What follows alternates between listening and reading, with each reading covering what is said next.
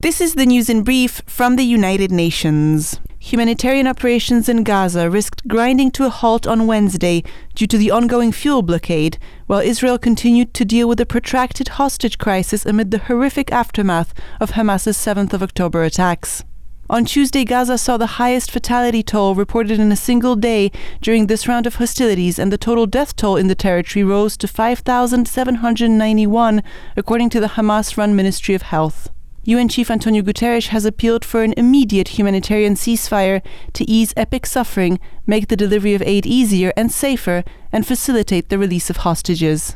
In Israel, the trauma of survivors of the Hamas attack and the collective psychological burden caused by the hostage crisis involving more than 220 people still held in Gaza has sent mental health needs soaring. That's the latest from the UN Health Agency, WHO, whose special representative in Israel, Dr. Michel Tiran, visited a hospital in the southern Israeli city of Ashkelon that's treating many of the 4,600 people wounded in the attacks.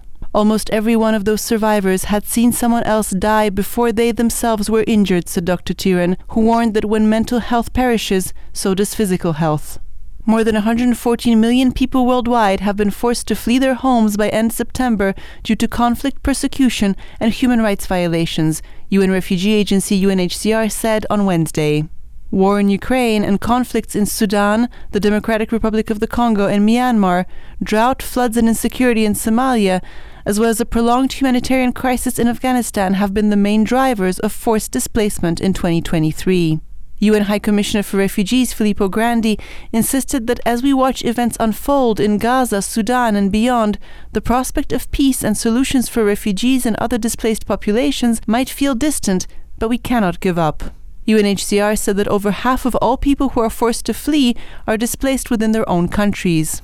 For those who do cross international borders, 3 in 4 are hosted by low and middle income countries. The UN Refugee Agency underscored that in the first 6 months of 2023, a record 1.6 million new individual asylum applications were made.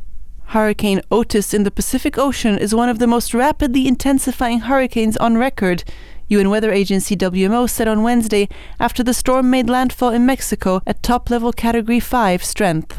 Otis hit the city of Acapulco with maximum sustained winds of 265 kilometers per hour or 165 miles per hour, according to WMO's Specialized Meteorological Center in Miami, which warned of catastrophic storm surge, life-threatening winds, and flash and urban floods. WMO quoted partners U.S. National Hurricane Center saying that Otis had intensified explosively and calling it a nightmare scenario for southern Mexico. The UN Weather Agency underscored that the area was a hotspot for tropical cyclones and stressed the key role of early warnings for disaster prevention. WMO leads the UN's Early Warnings for All initiative, which seeks to ensure that as societies become increasingly vulnerable to extreme weather events, everyone on Earth is protected by the end of 2027. Dominika Tomaszewska-Mortimer, UN News.